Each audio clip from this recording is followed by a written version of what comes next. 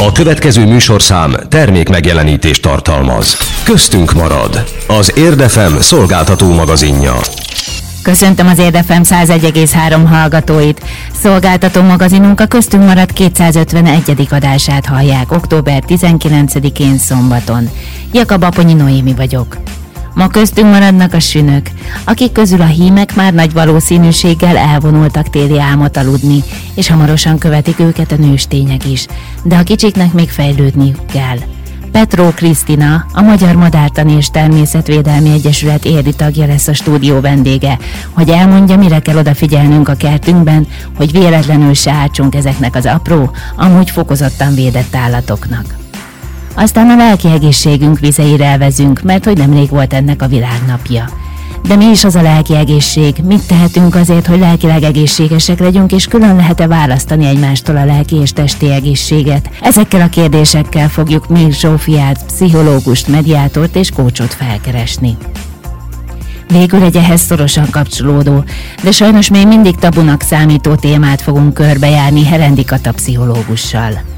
Az öngyilkosságról, és arról beszélgetünk majd, hogy mit tehetünk mi, laikusok azért, hogy egyfajta kapaszkodót vagy támaszt nyújtsunk a krízisben levő embertársainknak. Érdemes lesz tehát ma is köztünk maradni. A zene után kezdünk. Érd FM 101,3. Friss hírek, friss zenék. Érdről szeretettel.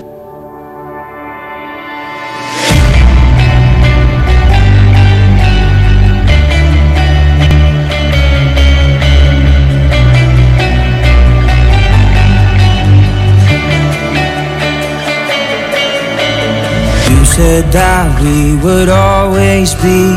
Without you I feel lost at sea. Through the darkness you'd hide with me. Like the wind we'd be wild and free. You said you'd follow me anywhere. Through your eyes tell me you won't be there.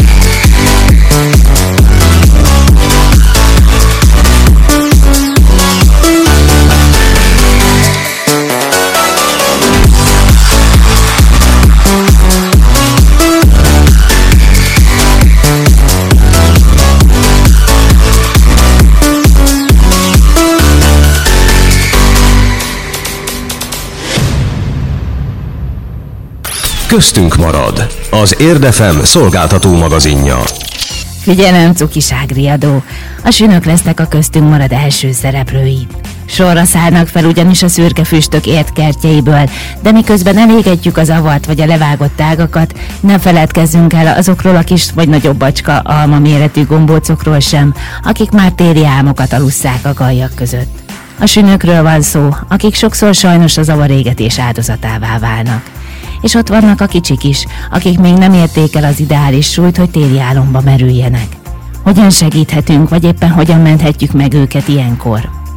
Petró Krisztina a vendégünk, aki a Magyar Madártani és Természetvédelmi Egyesületnek az egyik érdi tagja is, de emellett rengeteg más dolgot is csinál, lebontásra váró házak padlásáról ment ki denevéreket, peréket, mókusokat, öregkertek megszüntetésénél fészkeket ment, illetve áttelepít, aztán amiről múltkor beszélgettünk vele, fecskeprogramokat indít elő maga is, illetve vesz részt ezekben is a műfészek telepítésekben, és amiről pedig most fogunk majd beszélgetni, sérült vagy késő összekóborló sünök bejelentését is nagyon szívesen várja, mert hogy mi a helyzet most a sünökkel, ők elmentek-e már téli álmukat aludni? A sünök úgy szoktak téli álmot aludni, hogy a hímek mennek legelőször, ha szép az idő, akkor október közepén, aztán mennek a nőstények, nekik sokkal több zsírt kell felszedni magukra, főleg ha kölykeik voltak nyáron, és a kicsik, velük van a legnagyobb probléma, ők most fognak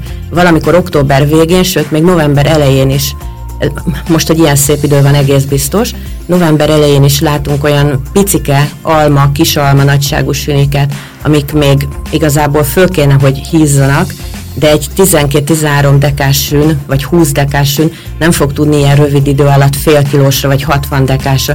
Azt mondják, hogy a 60 deka az már biztos, tehát hogyha azt a álom 60 dekás súlyt eléri, akkor életben marad a hibernáció után. Mi van akkor, hogyha kicsi sünt találunk, tehát hogyha ránézésre is azt mondjuk, hogy hát ő biztos, hogy nincsen ennyi? Könnyen meg tudjuk mérni, nem konyhai mérlegen, azt nem szabad. Viszonyítani kell, ha egy fél kilós kenyérnél sokkal kisebb a súlya, vagy mondjuk egy 20 dekás vajnál kisebb vagy akkora a súlya, akkor mindenféleképpen szólni kell illetékesnek, el kell vinni az állatkertbe. Az állatkertnek van egy olyan programja, ez a sünispotály, ami a Hol nem volt vár területén található, hogy ingyen be lehet menni, kapunk egy ingyen jegyet, bevisszük a sünit, és ott lehet nézelődni, tehát nem kell belépőt fizetni. Hozzá lehet ilyenkor nyúlni szabad kézzel a sünökhöz, vagy ilyenkor tulajdonképpen már elengedték őket a szüleik, tehát hogy arra már nincsen mód, hogy továbbiakban gondoskodjon róla az anyukája? Hogyha úgy nyúlunk hozzá, hogy esetleg a szagunk rajta marad, akkor az anyukája nem fog gondoskodni róla, de ilyenkor már valószínű, hogy szétszélettek. Soha nem szabad kézzel, haraphat. Betegségeket terjeszt, kullancs van rajta, bolha van rajta, tehát mindenféleképpen kesztyűben fog, és nagyon szúr. A másik, meg hadd kérdezzem azt is meg, hogy mi van akkor, hogyha mondjuk egy család talál egy pici sünit, és úgy gondolja, hogy jaj, de cuki, jaj, de aranyos, majd mi átteleltetjük, hazavisszük, betesszük egy terráriumba. Tilos sünt otthon tartani, fokozottan védett állat. Elvileg nagyon sok van belőle, mert is mondhatják, hogy ja, itt is láttam, ott is láttam, itt is fut, ott is fut, de borzasztóan sokat ütnek el. Nagyon sok mérgezés áldozata lesz. Tehát ebből kifolyólag nagyon védett, nem szabad otthon tartani, mindenféleképpen szakemberre kell bízni. És akkor a másik veszélyforrása, ami miatt most mi tulajdonképpen találkoztunk, meg bejöttél a stúdióba, hogy ugye ilyenkor ősszel is még kertészkedünk, mire kell ilyenkor odafigyelni, hogy nehogy a már álmokat alvó süniket bántsuk? A legnagyobb probléma az égetés. Ugye most nem tudom, szeptember valahányadikától lehet tüzelni a kertben a lombot.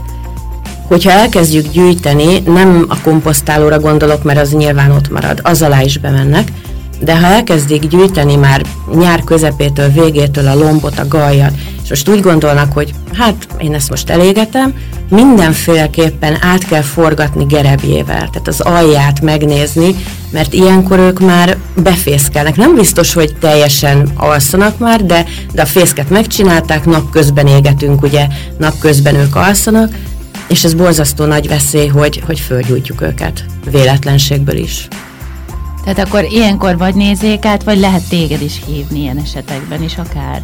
Igen, át lehet nézni, hogyha találnak, akkor feltétlenül lehet szólni. Van nekem ilyen kis sünhordó kosárkám, hogy bele lehet rakni. Még egy fontos dolog van akár télen, hogyha valakinek kandallója van, vagy fával tüzel, és fönn van a farakás ugye rakva, és elkezdi lebontani, és mondjuk február közepén elfogy, vagy nagyon kevés van, és alatta megtalálja a sünit, akkor megint ugyanaz a probléma, mert télvíz idején nem tud a süni hova menni, főleg azért nem, mert alszik. És ilyenkor már nem is lehet őt felébreszteni? Tehát, hogy egy alvó sünit hogyan tudok megkülönböztetni mondjuk egy nem élő süntől? Hát az élő sün az mindenféleképpen reagálni fog, megijed, puffog, összegömbölyödik, mozog.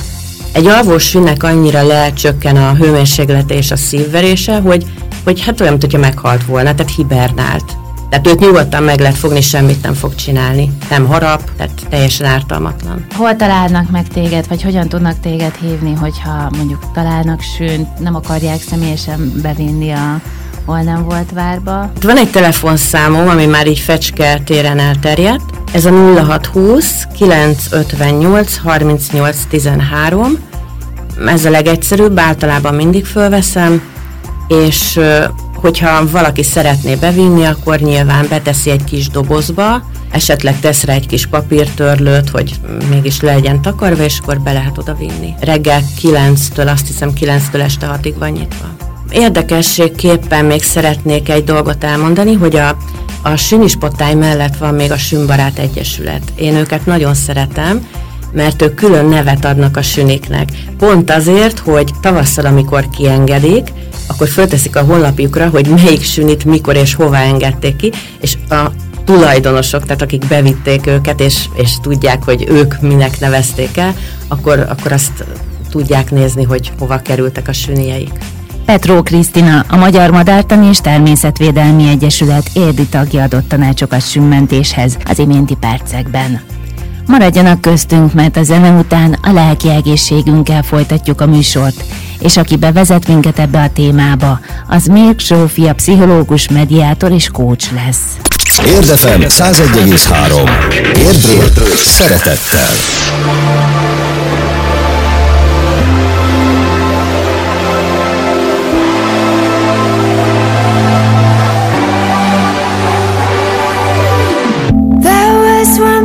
September, baby, I cut my skin and held my temper in the palm of my hands. I let you come over and kiss my brain, but I knew it was crumbling before it was crumbling.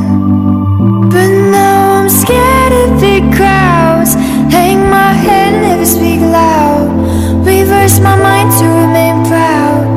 And it's all because you set me on fire.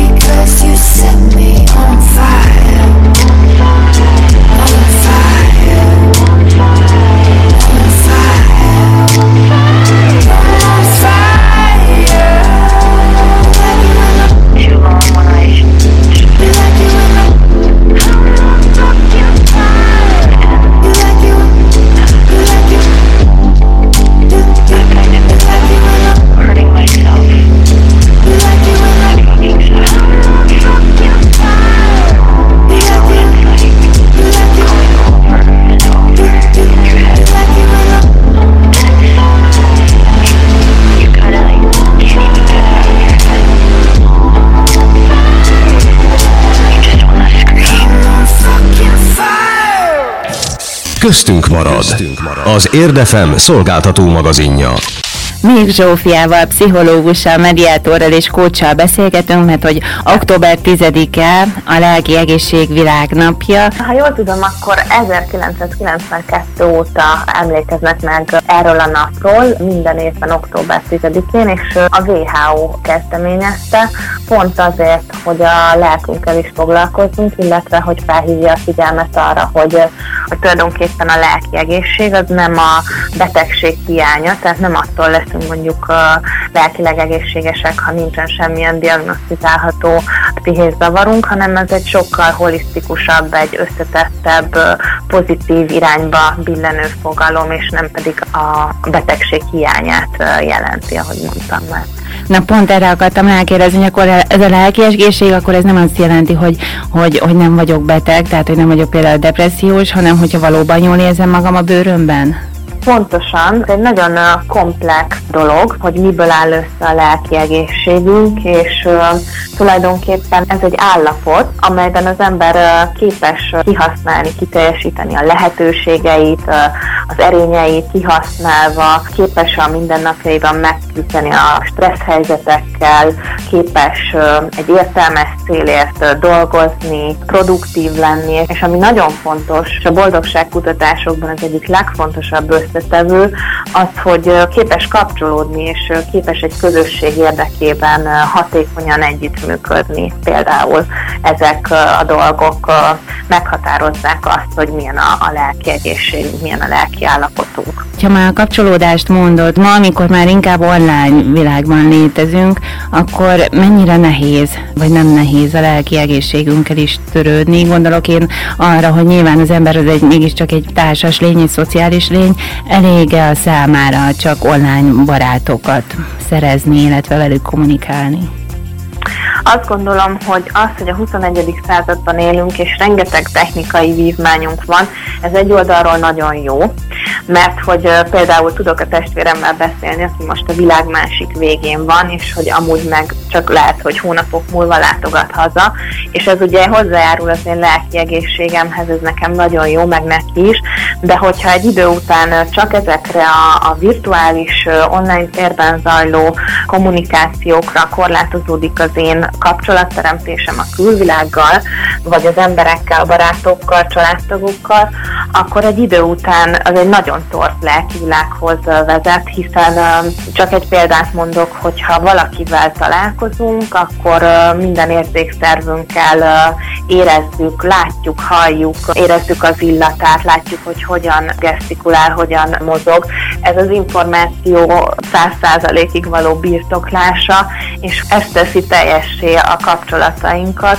Hogyha viszont valakivel az online térben akár csetelünk, akkor ott ugye nagyon sok információ nem jön át, nem tudunk úgy kiteljesedni, persze ideig, óráig ez is a kapcsolatteremtésnek egy formája, de azt gondolom, hogy arra kell törekedni, hogy azért egyensúlyban legyen az online és a valódi, nem virtuális kapcsolatok aránya. És akkor kicsit még ezen a vonalon maradva, bár mondjuk nem csak az online világra jellemző az, hogy próbálunk talán megfelelni jobban mások elvárásainak, mint a magunkénak, olyan posztokat teszünk közé, ami nem teljesen reálisan mutatja mondjuk az adott helyzetünket, vagy érzelmeinket, hanem próbálunk úgymond menőnek tűnni ezen az online felületen. Szerinted egy ilyen nyomás van ilyenkor az emberen, vagy illetve ez hogyan befolyásolhatja az ő lelki egészségét?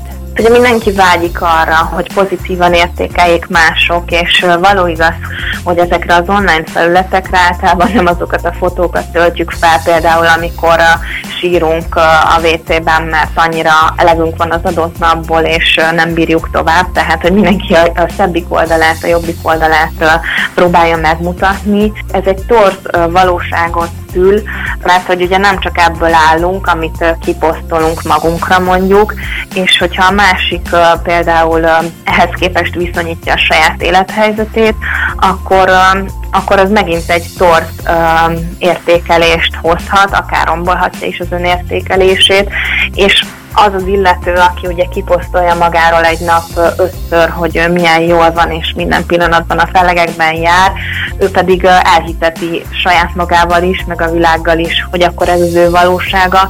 Nem gondolom azt, hogy ez egy reális képet ad sem annak, aki látja, sem annak, aki ezt kirakja, mondjuk ezeket a fotókat. Az egy jó kérdés, hogy miért van erre szüksége. Lehet, hogy valami nagyon hiányzik, akár a lelki egészségéből, akár az életéből, valamilyen olyan összetevő nincs meg, ami miatt szükségesnek érzi, hogy ezt a vágyat ilyen módon elégítse ki, hogy mások őt pozitívan értékelik. És akkor rákérdeznék a hozzátevőkre is, hogy szerinted mi kell ahhoz, hogy lelkileg egészséges legyen valaki?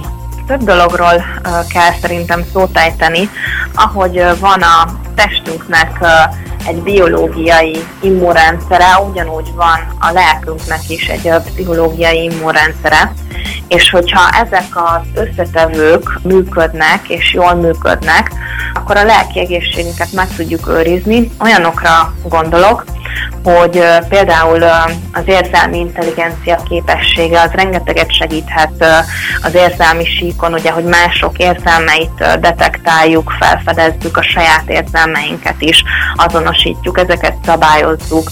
Az önbizalmunk rengeteget adhat hozzá ehhez a pszichológiai immunrendszerhez.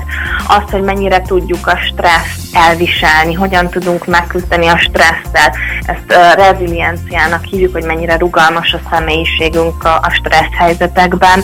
Ez is a pszichológiai immunrendszerünk része, illetve még több faktora is van, de hogy még egy nagyon fontosat említsek, az optimizmus, az, hogy egy ilyen can-do attitűddel állunk hozzá a dolgokhoz, tehát azt gondoljuk, hogy ide nekünk az oroszlánt, és mi megcsináljuk, vagy pedig már eleve kudarcra ítéljük saját magunkat, és előrevetítjük azt, amitől félünk például, vagy bármilyen rosszat. Tehát ezek a faktorok, képességek, ezek fejleszthető képességek, és hogyha ezeket tudatosan akár trenírozzuk a mindennapjaink során, akkor megőrizhetjük, vagy kialakíthatjuk a lelki egészségünket.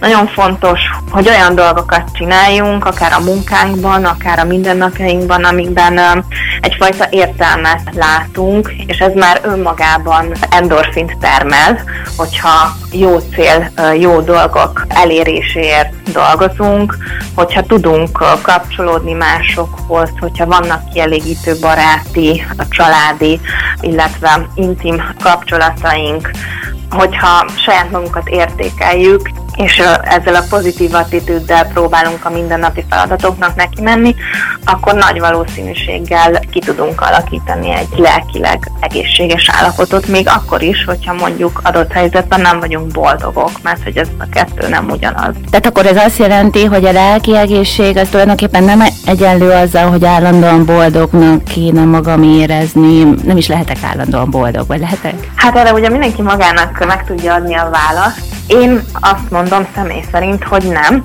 Ahhoz, hogy az éremnek az egyik oldalát megtapasztaljam, látnom kell a másikat is, viszonyítanom kell, tudom azt, hogy milyen, amikor negatív érzéseket élek át, és nem vagyok boldog, és az ellenkezőjét is megtapasztalom, ezért tudom, hogy milyen az, amikor boldog vagyok, valaminek örülök. Azt hiszem, hogy a boldogság az egy folyamatos pozitív érzelmi állapot az adott szituációban, de hogy ez egyszer elillan, vagy hogy ennek egyszer vége lesz, attól még én lehetek lelkileg egészséges, hogy adott szituációban nem élem át éppen a boldogságot, nincsenek éppen pozitív érzéseim, de mondjuk megküzdök az adott helyzettel, és afelé tartok, hogy kialakítsam újra a pozitív érzéseimet az adott helyzetben, vagy akár egy másik helyzetben, és boldog legyen. Azt gondolom, hogy ez egy ilyen folyamatosan visszatérő állapot jó esetben az életünkben, mármint a boldogság. És szerinted mi magyarok mennyire vagyunk boldogak? Kicsit félve kérdezem meg ezt a kérdést. Említetted itt azt is, hogy mennyire vagyunk optimisták, hát nem tudom. Vagy te hogyan látod ezt szakemberként? Azt gondolom, hogy nálam sokkal nagyobb nevek kutatták, vizsgálták ezt a témát, csak hogy Kopp Máriát említsem, ő ugye 2008-ban adta ki a kutatásának az összegzését a magyarok lelki állapotáról. Ő ugye elég pessimista pessimistának találta azt a populációt, akit vizsgált, és elég bizalmatlannak találta azt a mintát, akit vizsgált, tehát a magyarokra vonatkoztatva azt mondta, hogy bizalmatlanok vagyunk, hogy pessimistán gondolkodunk, nagyon szeretjük a gyerekeket, családcentrikusak vagyunk, viszont rossz a stressztűrő képességünk, tehát nagyon stresszesek vagyunk, ez így a környező országokkal összevetve talán Magyarországon a legrosszabb. Van egy csomó olyan faktor, amit említettem ebből a pszichológiai immunrendszerből, amit még edzeni kell, amit még fejleszteni kell. Még egy fontos kutatást szeretnék említeni, ami most zajlik napjainkban, ezt dr. Olá Attila vezeti, az ELTE PPK Pszichológiai Intézetének dékánja, illetve a pozitív pszichológiai kutatócsoport vezetője, és ők ezt a boldogság kutatást tulajdonképpen folyamatosan ismétlik, és az elmúlt 10 évben azt találták, hogy növekszik az emberek boldogság szintje, de persze ez attól függ, hogy éppen milyen jellemzőkkel lehet felruházni egy embert. Tehát mondok egy példát, hogy például azt találták, hogy a nők boldogabbak abban a vizsgált populációban, mint a férfiak, a több diplomások boldogabbak, azok, akiknek több gyermekük van, akiknek jobb az anyagi hátterük, illetve akiknek jók a szociális kapcsolataik, tehát hogy ezek azok a tényezők, amik nem feltétlenül emelik, de emelhetik az egyén boldogság szintjét. A kutatásban 156 ország vett részt, és 10 évvel ezelőtt Magyarország még egészen hátul kullogott, most már egy picit jobb helyen vagyunk, de hogy azért még mindig van hova fejlődni persze. Az ő kezdeményezésük, hogy boldogságórákat csempésznek például a közoktatásba, vagy az egy nagyon jó kezdeményezés, ezzel azt üzem be, hogy ezek olyan képességek, amiket meg tudunk tanulni. Mert hogy azt gondolom, hogy ez az oktatásunkban alapvetően nincsen benne, és talán ezért is szerepelünk olyan helyeken ebben a kutatásban, amit az előbb említettem. Na és hogyha már felhoztad a boldogságórákat, itt Érden is különben van egy iskola, ahol tartanak ilyen órákat az általános iskolásoknak. Szerinted még mit tehetünk azért, hogy a gyerekeink lelkileg egészségesek legyenek, tehát boldog, kiegyensúlyozott gyerekek? Nyilván nem csak a pedagógusoktól várhatjuk ezt el, hogy erről gondoskodjanak. Igen, tehát ez sokrétű, nyilván a pedagógusnak, a társadalomnak és a legkisebb egység, vagy a legfontosabb egység talán a család szintjén is el kell kezdeni ezért tenni. A legfontosabb üzenet szerintem, hogy érezzék azt, hogy a családban egy meleg, elfogadó attitűd van, egy meleg, elfogadó légkör. Ugyanez nagyon fontos ugye az oktatásban, az iskola, óvodai szocializációban, hogy azt sugározzuk feléjük, hogy nem kell tökéletesnek lenni, hanem elég jónak lenni, ahhoz, ahogy érvényesülni tudjanak, és nem az adott teljesítményt értékelik mindig, hanem megpróbálják a gyermek képességeit, az erényeit, tehát amiben ő jó, kiemelkedik, azt serkenteni, a mentén előre mozdítani a gyereket, akkor ez nagyon-nagyon sokat tud nekik segíteni. Azt gondolom, hogy szülőként a legfontosabb az tényleg az a modell, amit ők látnak, amiben belenőnek, és az a megtartó közeg, amit biztosítani tud egy szülő jó esetben a gyerekének. Szerinted nyilván ez egy költői kérdés, de azért légy szíves, erősítsél meg. Tehát a lelki egészséget mennyire választhatjuk szét a testitől? Magyarul van-e nyoma a lelki egészségnek a testire? Abszolút van nyoma. Szerintem a lelki egészségnek a testünkön, vagy a testünkben lenyomata, ha csak azt nézzük, hogy egy stresszes szituációban milyen hormonokat termel a szervezetünk. Szókrátészig kell, az ókori görögökig kell visszanyúlni ahhoz, hogy tudjuk, hogy a test és a lélek egysége alkotja az egész embert. Nem hiszem, hogy ezt külön lehet választani. Mondok egy példát a személyes tapasztalataimból a munkám során, terápiában, ugye azok az emberek, akik eljönnek hozzám, ugye elkezdünk a lelkükkel foglalkozni, de azt veszem észre egy idő után, hogy a testükkel is elkezdenek foglalkozni, pozitív változások mennek végbe az életmódjukban, a testük elkezd változni, leteszik a cigarettát, vagy elmennek konditerembe edzeni, pontosan azért, mert hogy a lelkükben olyan változások indulnak el, amik már nem összeegyeztethetőek a régi életmódjukkal, ami mondjuk nem szolgálta az ő lelki egészségüket, vagy boldogságukat, tehát nem lehet különválasztani a kettőt egymástól. Azt olvastam, nem tudom, hogy ez mennyire van így, hogy a lelki egészség világnapja nem csak arról szól, hogy felhívjuk a figyelmet arra, hogy mit tehetünk azért, hogy lelkileg egészségesek legyünk, hanem hogy igenis nézzünk körbe a környezetünkben is, és fogadjuk el azokat, próbáljunk meg segíteni azokon, akik meg sajnos nem lelkileg egészségesek. Mit látsz te, hogy mennyire vagyunk ilyen szinten, vagy ebből a szempontból empatikusak? Én azt látom, hogy változás van ebben is, mint ahogy a boldogság színben is. Azt gondolom, hogy egyre inkább benne van a köztudatban az, hogy nem ciki elmenni egy pszichológushoz, hogyha valami bántja a lelkünket, és hogyha van egy pszichés betegségünk, egy olyan diagnosztizált betegségünk, ami előfordulhat bárkivel, akkor ez egy ugyanolyan dolog, mint hogyha a testünknek az egyik szerve megbetegszik, a lelkünk megbetegedett. Viszont még mindig nagyon sok munka van ezen a téren, ugye azzal, hogy az oktatásba bekerültek a pszichológusok, tehát hogy minden iskolának van egy pszichológusa jó esetben, azzal már kicsikortól azt üzenjük, hogy ezzel foglalkozni kell, hogy ez nem ciki, ez nem gáz, ezt mert felvállalni, viszont sokszor látom kisgyerekeken is, hogy kinevetik a másikat ezért, vagy úgy jönnek fel mondjuk a pszichológushoz, hogy azt ne lássa meg más, tehát nem nagyon erősen benne van a társadalmunkban az, hogy ez nem egyenrangú egy testi betegséggel, mondjuk a depresszió nem olyan, mint egy vakbélgyulladás, amit miért titkolnánk el. Ha depressziós vagyok, akkor azt nem biztos, hogy mindenkinek az órára kötöm, mert kellemetlenül érzem magam miatt. Tehát, hogy itt még nagyon sok munka van szerintem társadalmi szinten. Az iménti percekben Mirk Zsófia pszichológus, mediátor és coachsal beszélgettünk lelki egészségünkről. Ugyanezen a téren bár, de egy tabu témával folytatjuk a műsort, de csak a zene után. Ismét egy magyar zene az Érdi FM-en.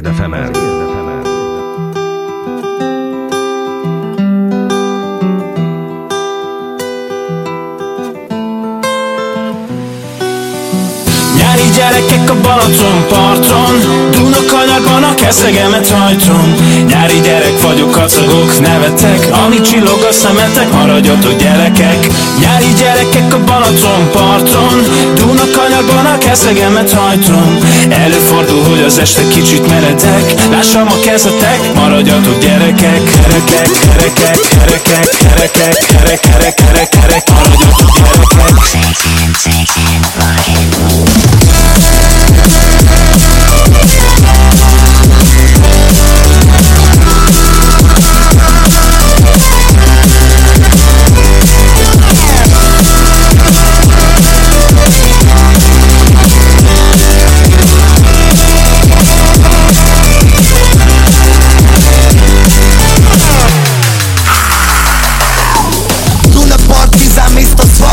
Hullámokon szaggató, csajoknál leparkoló, verdába be, nem a lepattanó. Hello sunshine, nyári nyaralás a Balcsi parton megy a kánkán. Pörges fel a napot, kell egy banán, meg egy kivi, este parándol a csajoknál. Pár itt a picizi, ciki, vagy nem, de ha hideg a víz 6 centi. Vándorok a strandon, közben eltapar egy napszemcsi. Nyári gyerekek a Balatonparton, Dunakanyagban a keszegemet hajtom. Nyári gyerek vagyok, kacagok, nevetek, amíg csillog a szemetek, maradjatok gyerekek. Nyári gyerekek a Balatonparton, Dunakanyagban a keszegemet hajtom. Előfordul, hogy az este kicsit meredek, lássam a kezetek, maradjatok gyerekek.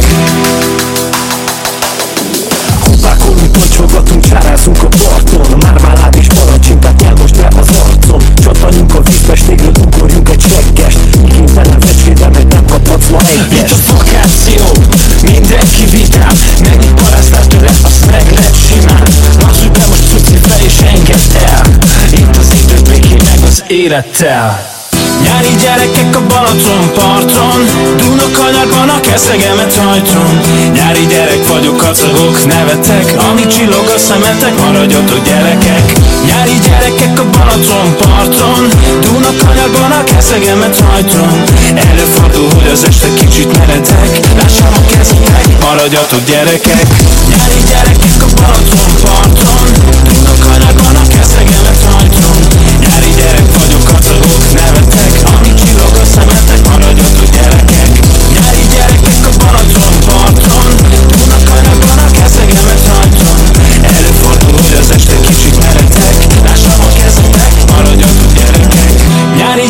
a Balatonparton. Miért jó érdinek lenni? Úgy gondolom, hogy a gyerekeimnek ez egy igazi paradicsom. Érd FM 101,3. Mi is szeretjük Érdet.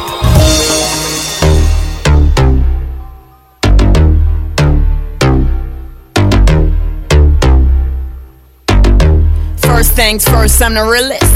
Drop this and let the whole world feel it. Let 'em feel it. And I'm still in the murder business. I can hold you down like I'm giving lessons in physics. Right. You should want a bad bitch like this.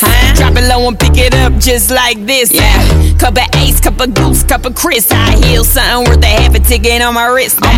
Taking all the liquor straight, never chase that. Never. Rooftop like we bringing 88 back. What? Bring the hooks in where the bass at. Champagne spilling, you should taste that.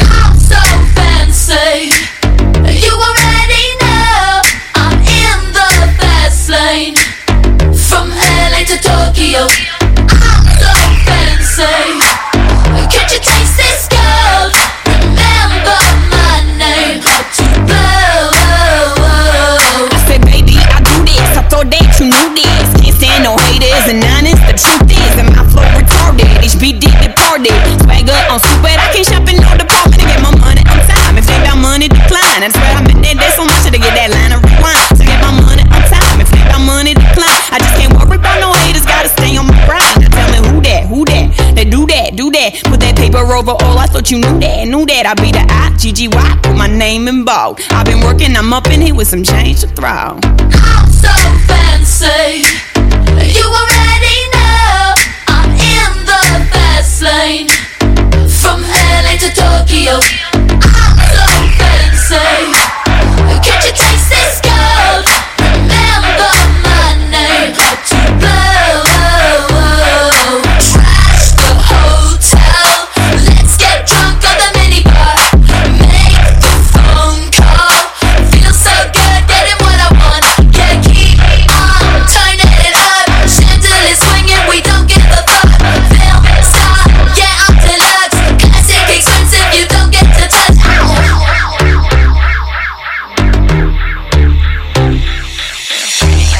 Still stunned how you love that. Got the whole world asking how I does that. Hot girl, hands off, don't touch that. Look at it, I bet you wishing you could clutch that. That's just the way you like it, huh?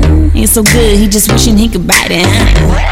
Never turn down nothing. Slaying these hoes, go trigger on a gun like. So fancy, you already know I'm in the fast lane. From LA to Tokyo, I'm so fancy. Can't you taste this gold? Remember my name, how to blow. Who that? I-G-G-Y. They do that. I-G-G-Y. Who that? I-G-G-Y.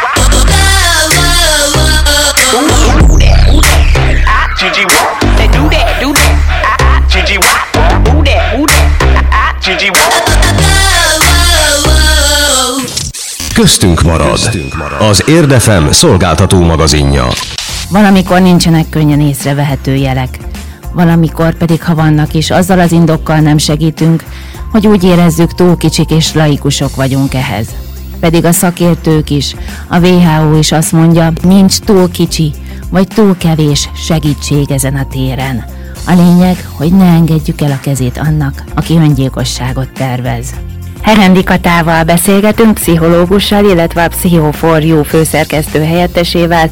Szerintem egy tabu témáról, de akkor majd mindjárt ezt is megbeszéljük, hogy tabu téma ez, vagy sem.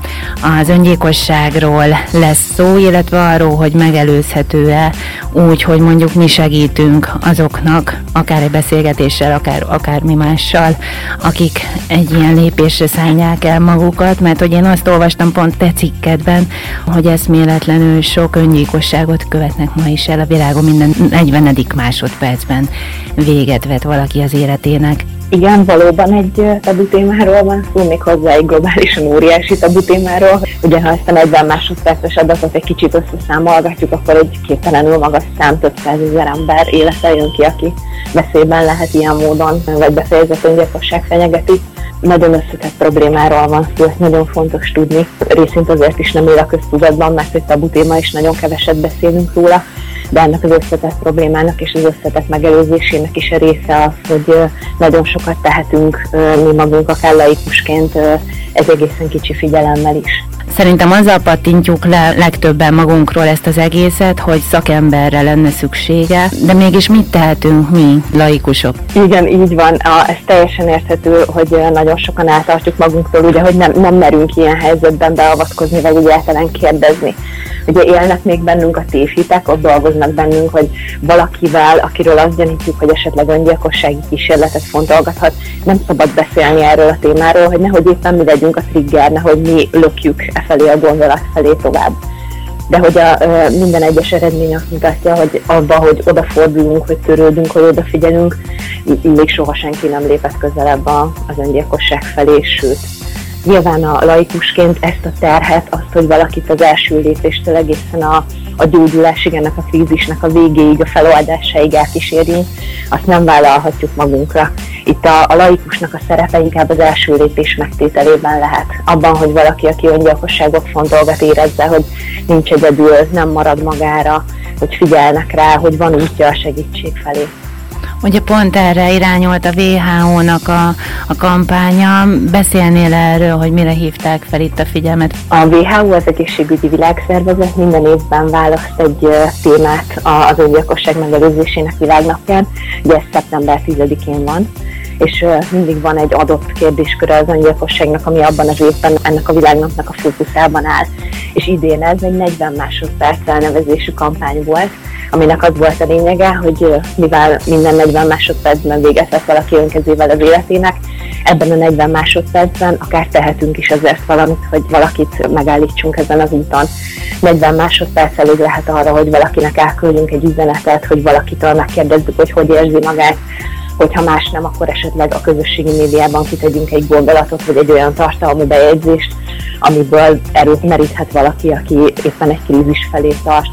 És ez a 40 másodperc így átfordítódhat egy kicsit pozitívabb töltetbe. Az Egészségügyi Világszervezet a közösségi médiában is nagyon aktívan próbálta ezt a kampányt mozgatni, és sikerült is. A sok tízezer megosztás útján nagyon sok emberhez eljutottak vele, és egy hónapon keresztül folytatták egészen október 10-ig egy másik nagyon fontos világnapért, ami idén szintén ezt a központi témát kapta, a lelki egészség világnapjáig. Hogyha pont a közösségi média kapcsán merül fel talán bennünk az a kérdés, hogy ez az online létezés, ez az online világ, ez mennyire erősítette föl pont az öngyilkosságra való hajlamot? Tehát, hogy a szemtől szembeni kommunikáció leredukálódott, pedig hát arra is azért igény lenne. Annyi biztos, hogy talán az érzékenységünket egy kicsit tompította az, hogy jelen vagyunk a közösségi médiában.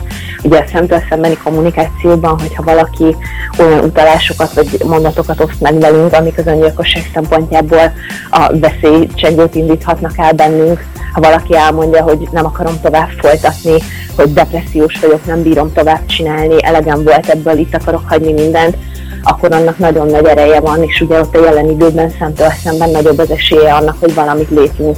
Míg hogyha valaki ugyanerről a szándékáról posztol, akkor lehet, hogy úgy gondoljuk, hogy egyrészt sokan látják, ugye megoszlik a felelősség, majd valaki biztosan csinál valamit, másrészt meg azt gondolhatjuk, hogy valaki csak figyelemfelkeltési szándékból csinálja az egészet, de nincs mögötte komoly elhatározás. Akkor nézzük meg egy kicsit azt is, hogy mik lehetnek olyan árulkodó jelek, amik figyelmeztetnek arra, hogy valakit az öngyilkosság felé sodródik. Ezeken a mondatokon kívül, amiket az előbb említettem, figyelmeztető jel lehet még, hogyha valakinek megváltoznak az alvási vagy az étkezési szokásai. Hogyha felfigyelünk arra, hogy egy barátunk, családtagunk, kollégánk, ismerősünk rendszeresen kialvatlanságról panaszkodik, vagy látszik rajta, hogy nem kipihent, ha látjuk rajta, hogy nem úgy eszik, mint ahogy megszokta, hogyha észrevesszük azt, hogy elkezdte beszűkülni a kapcsolatai, hogyha nem tart már velünk közös összejövetelekre, úgy érezzük, hogy elmagányosodik, hogy elvágja magát a kapcsolataitól. Ezeket összefoglaló néven úgy szoktuk nevezni, hogy preszúicidális szindróma. Tehát ez mind annak a jele lehet, hogy valaki öngyilkossági gondolatokat fontolgat. Mi van akkor, hogyha valaki teljesen elzárkózik attól, hogy mondjuk beszélgessünk vele? Tehát, hogyha tényleg teljesen bezárkózik már magába, és elutasít mindenféle baráti közeledést? Érdemes ilyenkor is az utára adni, hogy jelen vagyunk, és hogy elérhet bennünket, hogyha szüksége van rá. Akár azt is megtehetjük, hogy neki magának valamilyen módon eljuttatjuk az éjjel-nappal ingyenesen hívható krízisvonalnak a telefonszámát, illetve hogyha esetleg ismerjük más barátait, családtagjait, akkor nekik is megadjuk a számot, felhívjuk a figyelmüket arra, hogy ez a veszély fennállhat, és hogy ők is próbáljanak rá odafigyelni, esetleg próbáljanak hozzá közeledni, hogy hát a feléjük megnyílik. Csak a legfontosabb ilyenkor, hogy ne engedjük el a kezét, ne mondjuk azt, hogy ez az ő dolga, hogy mi semmit sem tehetünk, illetve a másik nagyon káros tévhitet se hagyjuk, hogy befolyásoljon minket, hogy ha valaki már elhatározta, akkor úgy sincs mit tenni. És akkor itt van a másik véglet, pont a ti cikketekben láttam egy videót, ugye Johnról, akivel látszólag vagy külsőleg minden rendben volt, mégis öngyilkosságot kísérelt meg, elmondanád-e az ő történetét a rádióhallgatóknak? Igen, hogy ne. Egy amerikai viselkedéskutató J.D. Schramm TED előadásában hangzott el John története, akinek az élete éppen egy felfelé ívelő szakaszba került, jó áron eladta a lakását, nagyon jó állást kapott kiváló juttatásokkal. Látszatra és a felszínen boldog volt, viszont senki sem tudta, hogy a felszín alatt valójában nagyon súlyos depresszióval küzd. És ez a depresszió vezetett oda, hogy az egyik éjjelen öngyilkosságot kísérelt meg. Ő levetette magát egy hídról, viszont csodával határos módon életben maradt. És a kórházban, amikor a felépülés gondolata mellett elköteleződött, akkor kezdett azon gondolkodni, hogy pontosan milyen nehéz is kimászni ebből a gödörből egy öngyilkossági kísérlet után. Mert hogy ugye ilyenkor sem tudunk mit kezdeni a helyzettel, magával a másikkal, aki tulajdonképpen túlélte ezt az egészet, viszont úgy olvastam, hogy közülük is nagyon sokan próbálnak már elkövetni még egyszer is öngyilkosságot, tehát hogy pont emiatt is lenne felelősségünk, hogy akkor igenis leülni és beszélgetni velük. Igen, így van. Sajnos, ahogy a J.D. sem is mondta az előadásában, ugye befejezetlen öngyilkossági kísérlet után még jellemzőbb a stigmatizálás, a tabusítás, még inkább magukra maradnak azok, akik egyébként egy őrült magas kockázati csoportot képviselnek. Nagyon-nagyon gyakori azok közül, akik megkíséreltek már öngyilkosságot, hogy újra próbálkoznak, méghozzá a kísérlet után nem sokkal. Általában az első egy hétben, illetve az első 3 hónapban. És akkor tulajdonképpen ilyenkor a beszélgetések során, nyilván mi nem vagyunk szakemberek, úgyhogy nem tudunk szakértő tanácsokat adni, de hogy az elég szerinted, hogy azt érezze, hogy nincsen egyedül a problémájával, hogy akármi történik, mi mellette vagyunk és szeretjük, vagy mi számíthat ilyenkor egy löketnek, hogy kirángassuk ebből a depresszióból, úgyse tudjuk mi kirángatni, de hogy elinduljon mondjuk egy gyógyulás felé vezető úton éppen azzal, hogy felkeres aztán egy szakembert. A legfontosabb talán, amit ilyenkor megtehetünk és meg tudunk tenni, ez az értő figyelem. Azt, hogy tényleg figyeljünk arra, hogy valaki mit mond. Nem kell tőle kérnünk, hogy megmagyarázza, vagy megindokolja a szándékát. Nincs szükség arra, hogy elmondjuk neki, hogy de hiszen a krízis, ami téged e felé indít, az nem is olyan nagy, és hogy hidd el, hogy kijöhet belőle. Leginkább arra van szükség, hogy jelen legyünk, hogy hallgassunk, hogy érezze a másik, hogy ránk támaszkodhat, és hogy nem megyünk sehová. És innentől már, hogyha megvan ez az értő figyelem, és kialakul egy bizalmi kapcsolat, ami nem mindig könnyű, elképzelhető, hogy időbe telik, de nagyon sokszor valóban élet múlik rajta, akkor már szépen fokozatosan el lehet kezdeni lépni a szakszerű segítség felé. Egyébként nekünk magunknak is, mert hogy ez a helyzet a külső szemlélő számára sem könnyű. Tehát ebben akár mi magunk is kérhetjük szakember segítségét, hogyha éppen az, akiről azt gyanítjuk, hogy krízisben van, úgy érezzük, hogy nem tudja, számára még nem ez a lépés a következő, akkor nyithatunk mi. Hogyha most hallgat minket olyan, aki nagyon is belülről érintett ebben a témában, kihez fordulhat, illetve nyilván akkor innen is üzenjünk neki, hogy biztos, hogy van valaki, vagy vannak valakik az életében, akivel megoszthatja a problémáit, és meghallgatják őt, de milyen krízisszámot lehet ilyenkor hívni? Az az éjjel-nappal hívható krízisvonal, amit korábban említettem, ingyenes és bárhonnan elérhető, és a száma 116-123. Ezen kívül fordulhatunk, illetve bíztathatjuk az érintettet is arra, hogy keressen fel területi pszichiátriai gondozót. Ezeknek a listája online elérhető egy kereséssel. Fordulhatunk pszichológushoz, illetve amit nagyon fontos, és szintén nagyon kevesen tudnak, hogy akut krízisben, tehát hogyha akut öngyilkossági veszélyt gyanítunk, akkor még akár a kórházak sürgősségi osztályán is jelentkezhetünk. 40 másodperc. Ennyit kérnek tehát a szakemberek és a WHO tőlünk, laikusoktól, hogy figyeljünk, hallgassuk, és halljuk meg azokat, akik bajban vannak. hogy megtörjük azt a rettenetes statisztikát, miszerint pont 40 másodpercenként vet véget életének valaki a világban. Herendi Katával, pszichológussal, a Psycho4You főszerkesztő helyettesével beszélgettünk az elmúlt percekben. Köszönjük figyelmüket! Köztünk marad című magazinunk 251. adását hallották. Egy hét múlva újra lesz Köztünk marad, új témákkal és új riportokkal, új kérdésekkel és új válaszokkal. Véleményüket, hozzászólásaikat, témajavaslataikat szívesen vesszük, és a 0620 431 31 77-es SMS számunkon, vagy az Érdi FM Facebook oldalán várjuk. Elhangzott riportjainkat az adás után megtalálják portálunkon, a www.érdmos.hu címen, ahol rádió más műsorait is meghallgathatják, és a városi tévé anyagait is megnézhetik újra. Ne feledjék, műsorunkat vasárnap reggel 5 órakor megismételjük. Én friss adással legközelebb jövő héten szombaton 15 órakor várom majd Önöket. Lelki és testi feltöltődésben gazdag kikapcsolódást kívánok a hétvége hátralevő részére minden kedves hallgatónknak. A szerkesztő műsorvezetőt, Jakab Aponyi Noémit hallották. Köztünk marad. Az Érdi FM szolgáltató magazinját hallották. Készült a Médiatanács támogatásával a Magyar Média Mecenatúra program keretében. Az elhangzott műsorszám termékmegjelenítést tartalmazott. Érdi FM 101,3